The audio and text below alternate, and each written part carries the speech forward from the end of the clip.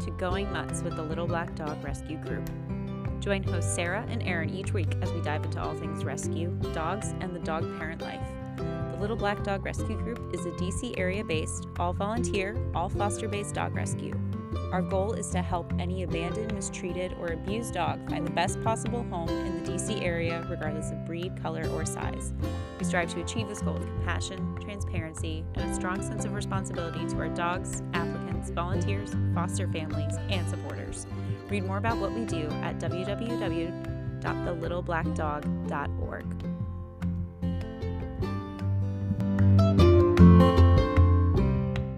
All right, welcome back to Going Nuts. This week we welcome Bailey to our podcast. Welcome, Bailey. Yay! All right, all right. I'm just gonna jump into what I'm supposed to say. We have a script. Did Bailey get the script? I did not.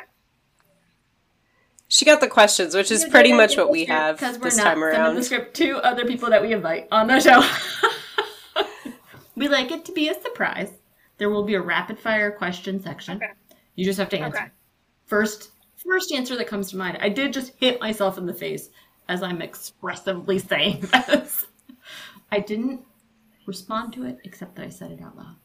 All right, one of the questions that we're asking everyone is, if you were a dog, what kind of dog would you be? Can I give a controversial? I know you had time. I have had time to think about it, and I've thought about it all day. And I'm going to give a controversial answer and say that I wouldn't be a dog. I would be a cat. Which I know. I know. Okay. I love this answer. This is one of my favorite answers. Yes. I sort of agree with you. Except that you do seem to love dogs quite a bit. I love both. And I have one of each. I started with a cat. His name is Fritz. I adopted him as a kitten 5 years ago. So he was my first fur child. And then before we adopted Fergie, our dog, I fostered cats for a year. All of my siblings are cat people. I did not grow up in a cat family. I just sort of fell into, the cat mom life. And so now sometimes I feel like a cat person who has a dog, but I don't think that's accurate because it's not like I don't love Fergie as much or more than I love Fritz. But I do think that I think I connect more with a cat's personality than I do with dogs. But I mean, all of my volunteer efforts now are with a rescue that, exclusively rescues dogs. So I think my biases have changed a little bit over the last few months.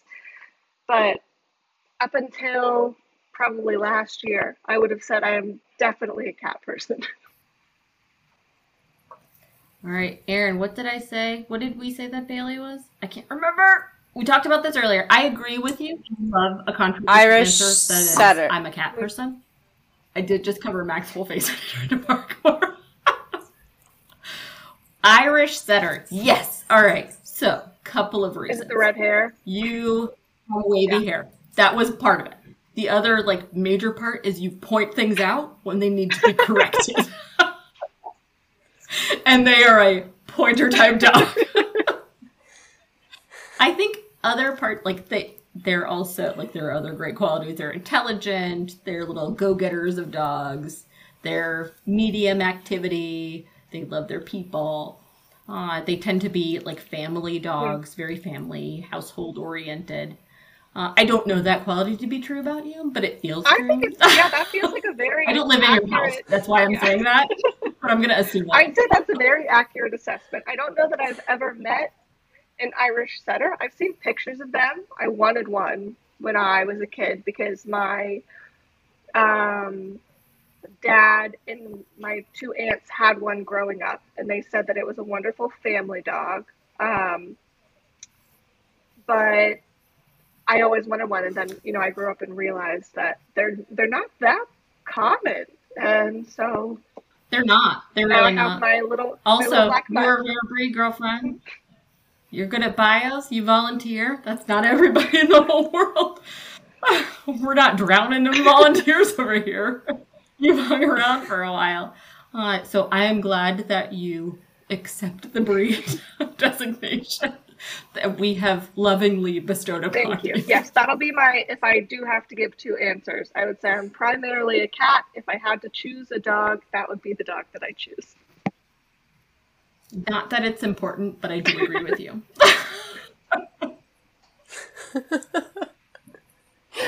So, Baillie, you're one of our few volunteers, I think one of a few volunteers that actually span multiple teams at the rescue. So you're on the creative team with me, you write all of our bios, you're on the foster team as a placement coordinator, and you also help out with collecting information ahead of transports. So I think it would be great to talk a little bit about how you got involved with the rescue and how you ended up being kind of the rescue's jack of all trades. The short answer to that is that people asked me to help, and I said yes. Um, the long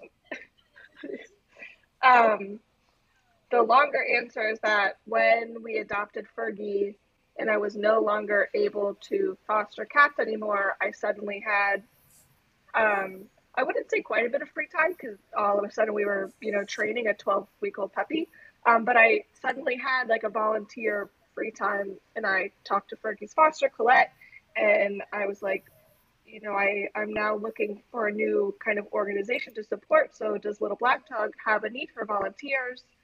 This is what I did when I was fostering cats, because I fostered with the Humane Rescue Alliance, and the fosters are in charge of writing their own bios for the animals that they foster. Well, we try to do that, but I mean, people are like, this dog is fine.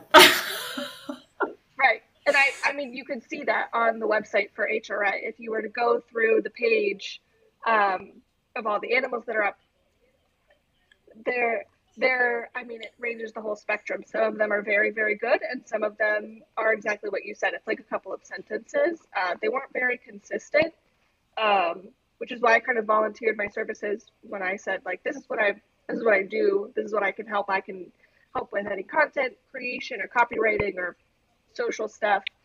And so I started as a bio writer, and then I think it was Sophia who reached out about being a placement coordinator. And since I'd already had experience on the foster side of things, it was sort of a natural transition to jump to the more facilitating foster relationships instead of doing the actual fostering, because there's a lot of overlap between the roles. As an HRA foster, we scheduled our own meet and greets, we wrote our own bios, we kind of, the HRA equivalent of a foster, a placement coordinator would check in once a week-ish to ask for updates. So I was generally familiar with the process. And so stepping into the placement coordinator role was sort of a natural extension of my past volunteer experience. And then the transport role was, again, just a situation where people asked for help, and I said yes. So now I just kind of jump in whenever they need me to, send emails or take notes or find out any information on any of the incoming transport dogs. I think that, well, first of all, I mean, you are exactly the kind of volunteer, the kind of person that we want to volunteer with us, which is a person that is here for anything. What do you need help with? I'm here to do it. That is amazing, and we could not appreciate you more for that. I think that the other part, like, it makes so much sense. I didn't know your HRA background. I probably should have a little bit more. I appreciate the fact that you write bios across the board with, like, the kind of available information that fosters provide. Having rescue experience, cats, dogs, birds, monkeys. If there was a monkey rescue, I would not even be here. I never would have started a dog rescue. I'd have 1,000,000 monkeys in my house and I'd be a monkey hoarder. I would be to adopt because true. You just keep them all. It'd probably be small because I don't want my face ripped off. What am I talking about? Doesn't matter. Moving on. Bio writing is how dogs get adopted. An appealing bio, a bio that has like the right information, is the thing that appeals to people. That's how they connect with dogs, other than pictures. I'm going to steal a question from Erin. Oh, sorry. No, I remember what I was going to say. I was going to say that the placement coordinator role is how you learn our processes. 100%. You get FaceTime with the foster. They're responsible for so much of what we do. And they're so frontline. Frontline volunteer, talking to fosters, facilitating meet and greets. I try to make sure we don't have limitations on our volunteers. So, like, in terms of access to adoption applications, if someone's vouching for an adoption applicant, a foster applicant, I wish people had to vouch for fosters. I wish that. This foster applied. Please approve them. I wish that was a problem we had. Let's make that problem we have. The whole world that's listening. Nope. The whole world's not listening. I am ready for help that is being offered. The little black dog is ready for help that's being offered, and you do a great job of offering help where help is needed, for sure. And we very much appreciate that. Bios and profiles are a big, big part. Erin, I'm sorry, I'm stealing this from you. A big part of what makes dogs appealing to people. Can you tell us a little bit more about that process and how you go about writing a bio for a dog based on the information that you have? How do you make them marketable is going to be the word I use. Appealing to adopters. No, I think it is marketing, right? Like, I think selling sounds too transactional, so I don't know if that's the right word, but you're essentially marketing something that is available for adoption, and in the hopes that somebody will see that dog and want to take them home. Like, there is a certain element of marketing to it. You're painting a picture of a dog and hoping that that resonates with somebody who's looking for whatever you have to offer. So when I'm writing any bio, I always start by just reading all of the notes that I have available to me. So whether it's the notes from the Texas rescue partner, the notes from the foster, any Slack conversations or photo updates that have been made, anything that's been like reposted on Instagram. If I'm writing a bio for a dog that I'm a placement coordinator for, that's usually the easiest, just because I'm talking directly to the foster every day. So even if they haven't sent in very good notes, I can just text them and be like, hey, tell me more about Woody. Like, what's he like? Is he good with cats and kids? What are his favorite toys? What's his personality like? What's your favorite placement coordinator question to ask to get a feel for the personality of a dog? Do you have a good, like, nuanced question?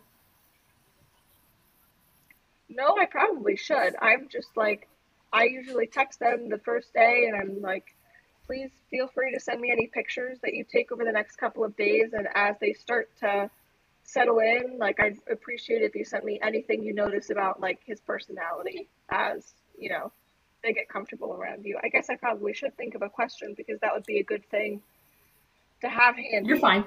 But I don't have that. I mean, technically we'll probably cut out your no, so don't have to answer anymore.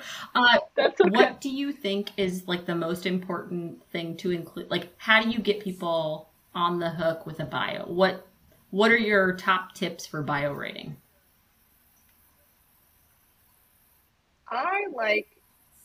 I really like including the sort of fun, quirky information that sets a dog apart from any other dog. So, one of the dogs that's coming in this week, the sisters, Fiona and Jasmine, one of the two of them, it says on their Texas notes that they absolutely, like, freaking love baby carrots. And so when I was writing her bio, I said, Jasmine loves baby carrots and human companionship in that order. And it's just like, I try to find the sort of personality notes that would set a dog apart from another dog. I also think that if you were a human baby carrot, you win. You win. Yeah. Deal done. Yeah, exactly. Foster, adopt, complete. Exactly. A baby carrot human. So I think, yeah. And so, I mean, I also think that everybody, maybe not everybody, I would assume that most people probably want dogs that are, like, friendly with people and other dogs. So I try to put all the most important information at the very beginning of the bio, so that the first 2 or 3 sentences that you read is, like, the best stuff. So are they friendly? Do they have like a funny quirk about their personality? Are they absolutely like the cuddliest, most affectionate dog ever? I try not to put any sorry, Okay. it's Fergie in the No, background. dog barks are acceptable. Cat meows are also No, acceptable. Be Um, included I try to for the um, I try to sort of create Fergie. No, ma'am. I know. Here, go find it. Go find it. I try to create almost a hierarchy with the dog bios that I write. So it's like, here's who the dog is. Here's their basic information. If their age, their breed, any sort of basic information, then the best part's about their personality. Right. And then if there's any sort of concerns or areas that will require more attention, I try to put that towards the bottom just because serious second. I don't want to. I try to make like a sandwich. Like I start with something good. I put any of the sort of concerns in the middle, but then I end with like an optimistic note. Perfect family I say is. like, yes. So if a dog is still making progress on their leash manners, I'd say something about their personality. I'd say, you know, Susie is still working on her leash manners. She gets really excited on walks. She would benefit from a patient, loving family who has time to like work with her on that and help her be the best dog that she can be. Because you obviously don't want to ever scare anybody away from wanting to adopt a dog. Wanting to try. Right. And so I think I try to position any sort of any notes that could be easily taken as something to be nervous about. I try to kind of soften the information and present it in a way that makes it seem as something that shouldn't be like a deal breaker. Yeah.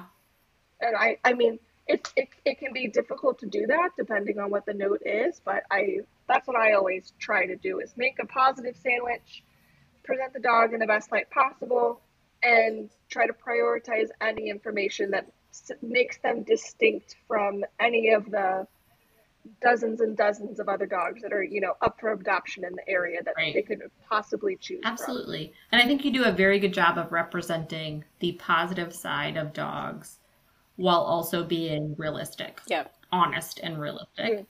While not limiting potential adopters. Because that's a very, very hard balance to find. What is your favorite, do you have like a favorite kind of bio to write? I'm going to answer my own question, but after you, and I'm going to ask Erin the same question because I think Erin's written some bios too. Do you have a favorite bio that you've ever written / bio to write? I don't know if I have a favorite. I love when there's any sort of opportunity to make a joke. Like if a dog has a name that it's really easy to make a play on words about, or if their personality lends itself to making some sort of, you know, wisecrack. I always try to take that opportunity. A good example of that would be Hoppy's puppies. They're all named after beer. And so I say that they're all like pint-sized puppies. Oh my God, that's like, so good.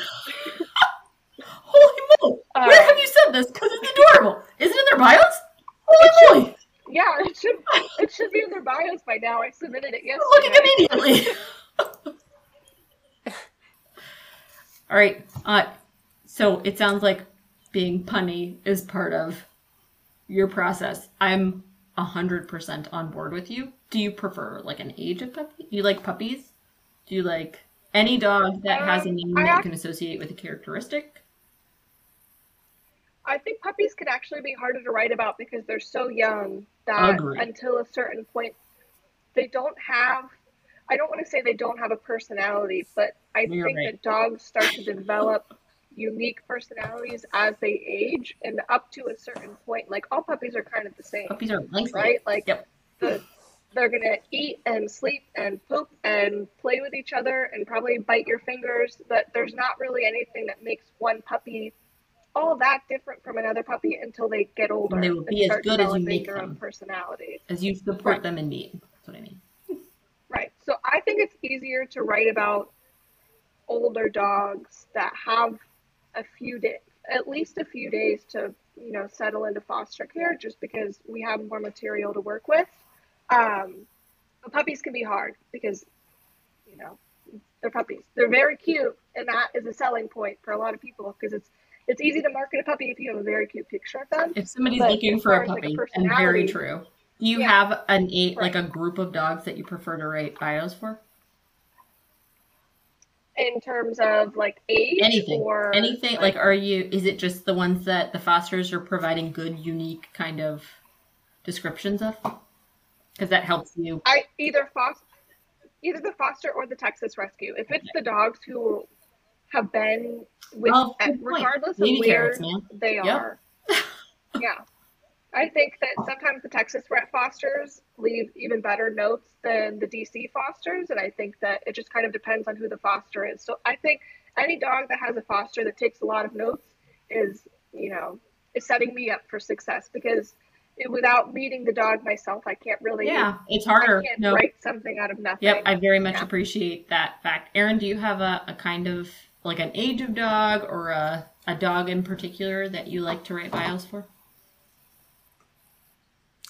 I would honestly agree with Bailey. The puppies are hard. I feel like they're even with Feta, like Feta was just like, I loved Feta, but she was like just a puppy. Like, I don't know that there's anything super unique about her from a bio perspective, like in a way that I could communicate via a bio. So I think the adult dogs with more information, I also love the opportunity to be punny. I also don't think I do it very well very often. So when I do it and I think it's good, I think I'm hilarious. About me, but you too. I think I'm hilarious whenever I make it work. So I would agree on that. The older dogs, yeah. I think same across the board, except senior dogs are so easy for me to write bios for because I go off of they're set in their ways. So whatever they are, house trained, crate trained, good with other dogs, good with kids, I know that it's not going to be adjustable necessarily, probably. This is my same like grandparents get a pass mentality for sure, and I'm just now realizing it. So it's almost certainly not appropriate either. But they feel more settled in their ways. And also, I go off of what they look like. So punk rock grandma for Lovey, when I came up with that, I was like, I'm a genius. I'm a genius. She's old. She's got a mohawk. She's a punk rock grandma. Morty, I loved writing Morty's bio. R.I.P. Morty, we loved you. Your adopter loved you. Your foster loved you. Love you, Morty. I love writing a senior dog bio with my whole friggin' heart. I also love a name pun and get very disappointed in myself when I don't come up with that personally. Pint-sized puppies. I was deterred enough by these dogs have beer names and I can't do that. I don't drink beer. I feel like, yeah, it is too hard. I can't do it. Pint-sized puppies. Genius. Genius. All right, quickly, we're going to move on. What do you do professionally? Bailey, what do you do professionally? And how does that help with your rescue work? It doesn't have to directly align, but how do you like kind of see the carryover into the role you serve in the rescue? I mean, that's an easy question because I'm a full-time copywriter. So my job is to write. So I would say it's not hard to draw the correlation between what I do for my job and what I do for Little Black Dog just because I'm doing the same thing. It's just my Little Black Dog rescue work lets me be a lot more creative just because it's more fun, I would say. What did you want to do? What was the first job you remember wanting as a kid? This is another question that we should just include, Erin, because I'm going to ask everybody. I wanted to be an author. Like, I wanted to write books. And so, who's your favorite author? Who was I your think favorite that author there's- as a kid? Was it Dr. Seuss? No, my mom read a lot of Shel Silverstein books to us. Oh, So, The Little Black Dog is it'd probably a be, Shel Silverstein story. I take it back. Continue. it would probably be that. But I wanted to be an author, and then I got a marketing degree and didn't have any ideas for books, and so I went into copywriting instead. And I think that it is still a very useful application of stuff that I'm good at. All right, we're going to move on to our rapid fire question section. These questions are nonsense. Answer them fast. Okay. Short, fast answers. Don't have to, like, if you regret your answer, just say it out loud and we'll figure it out. Erin, I'm going to let you start. Let's do tag team. Okay. And then I'll stop when we're ready to stop. You start. Okay. First question, morning person or night owl? Morning person. Second question, have you ever been in a fist fight? No. Have you ever been in, what was like the most extreme fight you've ever been in? I don't think I've ever been in an extreme fight. Okay. Erin, are you a morning person or a night owl? Roundtable rapid fire questions, by the way. Except Erin and I have had, Erin sent me her questions in advance. Yes. So you have an advantage. I'm the only one. I'm a probably Night morning owl. person. Both, depending on what my schedule is. I am a all-nighter adult, if need be. Not for a while, can't. and my brain suffers as a result. Erin, have you ever been in a fist fight? No. My sister got sucker punched, and that's the closest she's ever been to a physical fight. I always say that if anyone ever does anything to Loki, I will fight them. And I think I would win that. Because I would be like adrenaline. But I would be so embarrassed if I lost. So embarrassed. Yes. Yeah. All right. Have you ever used a fax machine? I think so. I think I've had to fax something before. I think there's an app where you can scan stuff with your phone, but you can send it on a fax. Not the same thing. And I've done that. Oh, okay, then my answer is Okay. This is how, so I used to work, when I worked at the Oregon Procurement Organization 12 years ago, at least, there was a coworker that I had that was like 3 years younger than me, and he had never used a fax machine, and he came to me and said, "Can you show me how to use the fax machine?" And I said, "So this is where the gap is, isn't it?" So it's a funny question I ask because I'm old enough to have had used a fax machine before. Erin, have you? I have also, yes, I have used a fax machine. Remind me how old you are. Doesn't matter, but don't. I'm 31. I think 30. I'm 38. I just turned 38. I think 3 years is like right there when stuff started to, like that kind of requirement in the workforce started to fall away. I think. It might be an ageist question that we shouldn't include, but I don't mean it that way for what it's worth. All right, your question, Erin. What is a current trend that you don't understand? TikTok in general.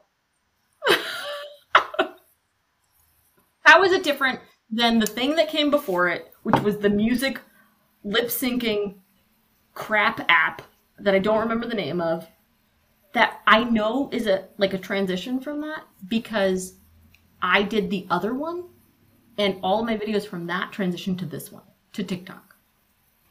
I don't understand why TikTok is a thing. Why can't it just be Instagram, and why can't Instagram just be Facebook? What do you guys got? Mine is the non-skinny jeans, like the mom jeans. They I don't feel like they're attractive on anybody, and you can't figure out what shoes to wear. I don't know what shoes to wear. I can't wear my ankle boots anymore with these jeans. So horrible on me. Horrible. I hate it. I'm very mad about it. Disappointing. Okay, Bailey. a trend that I don't understand is the resurgence of the sort of early to mid thousands fashion choices. So if you kind of resurrected Limited 2 and Justice and tube tops and sort of skirts that could be worn as shirts, those are now available in Target. Oh my God. And I don't understand why that's coming back because I didn't particularly think they were all that cute when they were in fashion, and now they're kind of coming back full I circle. loved a Most of tube the other top. sort I of fashion loved fucking trends. tube top. Loved them. I was a tube top wearer. You should go to Target. I loved it. There's a snake in your kitchen. Who do you call for help? My boyfriend. Aaron, there's a snake in your kitchen. Who do you call for help? I do it Evan. myself. That's why I asked that question. Nope. I can't handle snakes. They're like, ugh. I have had 2 opportunities to be brave with snakes. Both of them were in a job. It was at the organ procurement organization that I've already talked about this episode. It was in North Carolina. And they were babies. They were like literal, if they were curled up, they wouldn't be bigger than a quarter. Baby-sized snakes. Cookies or brownies? Cookies. What kind of cookie? Chocolate chip. Aaron, what kind of cookie? Well, Fresh sorry, out Aaron, of the cookies or oven. brownies? You're a brownie person. Yeah. Brownie. I am a brownie person. How Because did you know wouldn't that? ask cookies or brownies. Because obviously cookies, but if not cookies. Oh my then, I God. know. Controversial opinion. I think that is... Oh, okay. Last question. Last question. We ask this to everyone, and it's really important that you know the answer. Why are you like this? Blame my mother. Oh my God! Okay, so I stopped myself from asking, do you think you're turning into your mother? I just stopped myself from asking this. Oh, no, it's not that. I'm becoming the opposite of my mother. But Okay. you can Great blame my mother explanation. for how I am the way that I am. Yeah. I think it's funny to ask this very honest, like, sweet question. Why are you so lovely? Is technically the heart of this question, but in a judgy tone, it sounds real mean. I'm entertained by it. We appreciate everything you do. It helps all of you the so dogs much. that get saved by the little black dog. Thank you. Thank you. I appreciate it. And I'm happy to help. I am very happy being a volunteer here, so I have no intentions of going anywhere. Thank God. Thank dog. All right, Aaron. Yep. So before we sign off, want to flag a few important updates. One, our last transport arrived over the weekend. So check out all the pups on our website. Check out all our social media accounts for updates. We'll be posting all about them. I will have my new foster. Bailey will be posting bio. Stay tuned. Bio after bio. Yes. We're also going to have an adoption event at Port City Brewing Company in Alexandria on Saturday, April 23rd from 1 to 4 p.m. There is also a puppy yoga with some of our many puppies at District Dogs, new location in Northeast DC on Sunday, April 24th. Tickets are required to attend, but you can find the link to buy tickets and RSVP in the episode notes. And as always, you can sign up for our email updates and you can donate on our website at thelittleblackdog.org. Again, that's thelittleblackdog.org. We are a DC, Maryland, and Virginia-based rescue. If you've hit Connecticut, you've gone too far. Please donate if you can. Please, please, please. Ooh, Max says please. Aaron say please. Bailey say please. Please. Bailey say please. Please, please, please, please. And until next time, from the bottom of our little black hearts, thanks for hanging out with us.